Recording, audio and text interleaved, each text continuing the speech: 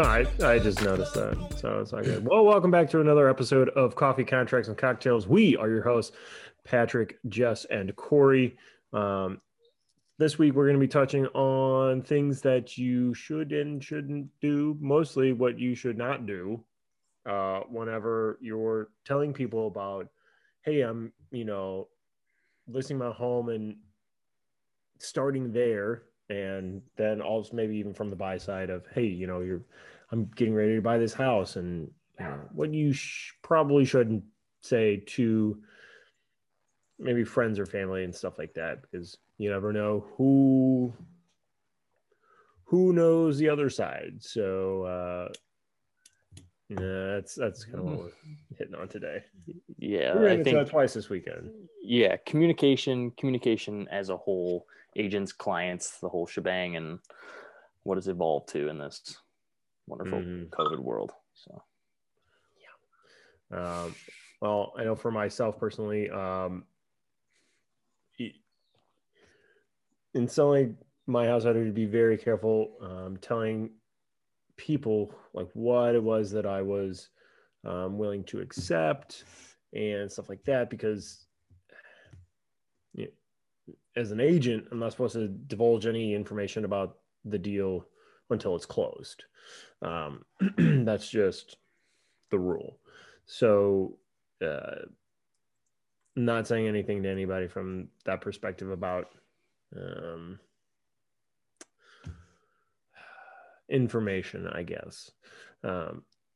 More so from the seller standpoint, if I was just a seller, like I wouldn't want to be like, oh, I'm gonna list it at X and would take it for Y.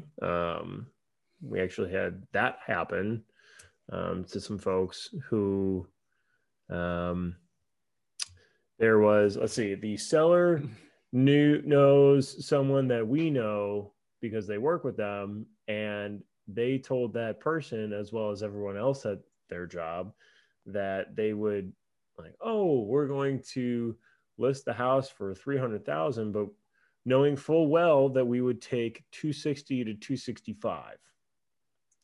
That's a really dumb idea if you couldn't figure that out already. Like, that's just common sense, which you would think, but not everybody thinks about that. Maybe sometimes it's just word vomit because you're super excited, that kind of stuff.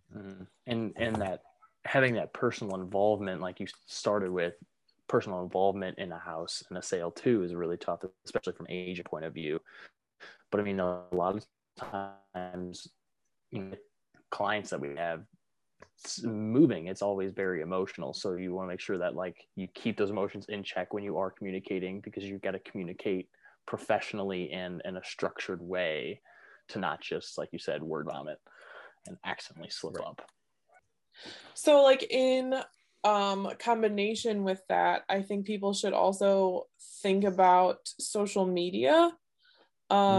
It's funny because we tell kids to watch what they post because schools or employers might find it and freak out, but it goes further than that. Like, I've had multiple clients who are purchasing stalk their sellers on like Facebook or anything on the internet, and if you have public posts or you've commented on something and your name shows up talking about your property or your deal in any capacity, like, it might be fine, or it could potentially be used against you, or just the fact that the other side now knows more than maybe you intended for them to know. It's weird, but it's something else to be aware of when you're selling in 2021. And I think something that kind of goes along with that isn't, I guess, as big of a deal at the time, but like after the deal is done, posting like an online rant about the deal and possibly degrading somebody, and then knowing that if you're degrading the seller, that then the agents look at it from their point of view, and that maybe the agent didn't coach their client on like, hey, you should be smart about this, and then now you've got a stigma about a deal that was done, and maybe you thought it went smoothly, but here's this, and people are seeing reactions, and then your reputation, and it can lead a lot of places. So true.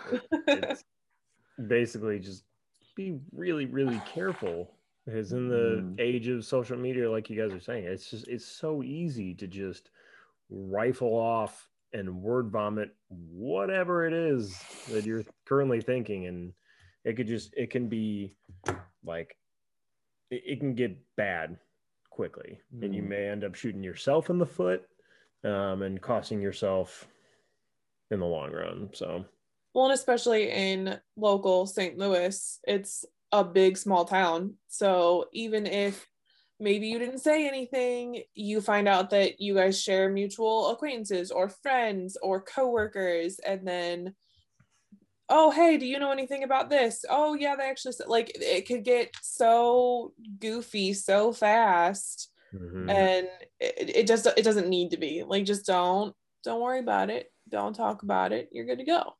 To touch on Justice's point, I had another buyer who wrote an offer on a house this weekend, and the seller used to work with a cousin of our buyer. Yay, St. Louis. Yay. And the seller told the cousin, like, hey, like, because the cousin was like, hey man, like, saw your house, super sweet, like my cousin's interested in it. And the guy was, and I'm not saying anything, the guy was inebriated because he was at a bachelor party and rifled off a text message to this cousin and was like, well, you tell your cousin that if he wants to buy my house, if he offers less than $250,000, then he needs to waive his appraisal and pay the cash difference, and started saying stuff like that. Now, am I inflecting, exactly how he is? Probably not. I'm probably doing a bad job, but I don't know. But that's how it reads. And it's like, you have to be sharp. You have to be sharp, because you never know. Because in this scenario, the house inverse for 250, but what if he had said something else? And then you're like, well, I have right here that he would take my offer if I offered him this. So here's this offer. Yeah, I think a lot of times within real estate too, people get, communication between agents is super incredibly important. But I think it lacks on like communication between the agent and the client, and the whole, as a whole, it's not really paid as much of attention. Everyone's like, well, the agent should be talking. And I'm like, yeah, but there is a role for everyone to play, and being smart, everybody being smart only makes it easier and better. So it does. As excited as you are, keep it tight-lipped as much as you can. And trust me, I get it. Again, we're going through the same thing here, and it's really hard to keep it tight-lipped. But I mean, it's important. It's a big, it's a big step for people, and like I said earlier, it's a very emotional step for people. So, we get that as agents, that what you're going through and what you're feeling and everything, but find your time and place. At the end of the day, it's a several $100,000 investment. Don't let a drunk conversation fuck it up. Right. Right. You could stand to lose money as well as a house. Yeah. I mean, money, material things, relationships. I mean, it's a slippery slope. That's for sure. It is. Slippery slope. So, what else? What would you guys like to tie this kind of into, leading into next week's show, just to give them a little idea? I think it's kind of going to go the direction into, the world of social media, but just some things that we're going through now with how COVID has affected how we're utilizing social media, how communication is happening in multiple different ways, kind of that route, virtuality, videography, all these different things that we're now dealing with and adapting to, and opening new opportunities for agents, clients, and the world of real estate. So I like it. Yeah, a little bit more there next week, other than us being agents being in a parental role saying, "Hey, shh, quiet, zip it, Skippy." So, well, that's all I got. Anything else from you guys? I think that about wraps it up this week. Cool. All right. Nice and short. On behalf of Jess, Corey, and myself, Archer Park Properties, thank you so much, guys, for tuning in. We will catch up with you next time. Have a great one in the meantime. Bye.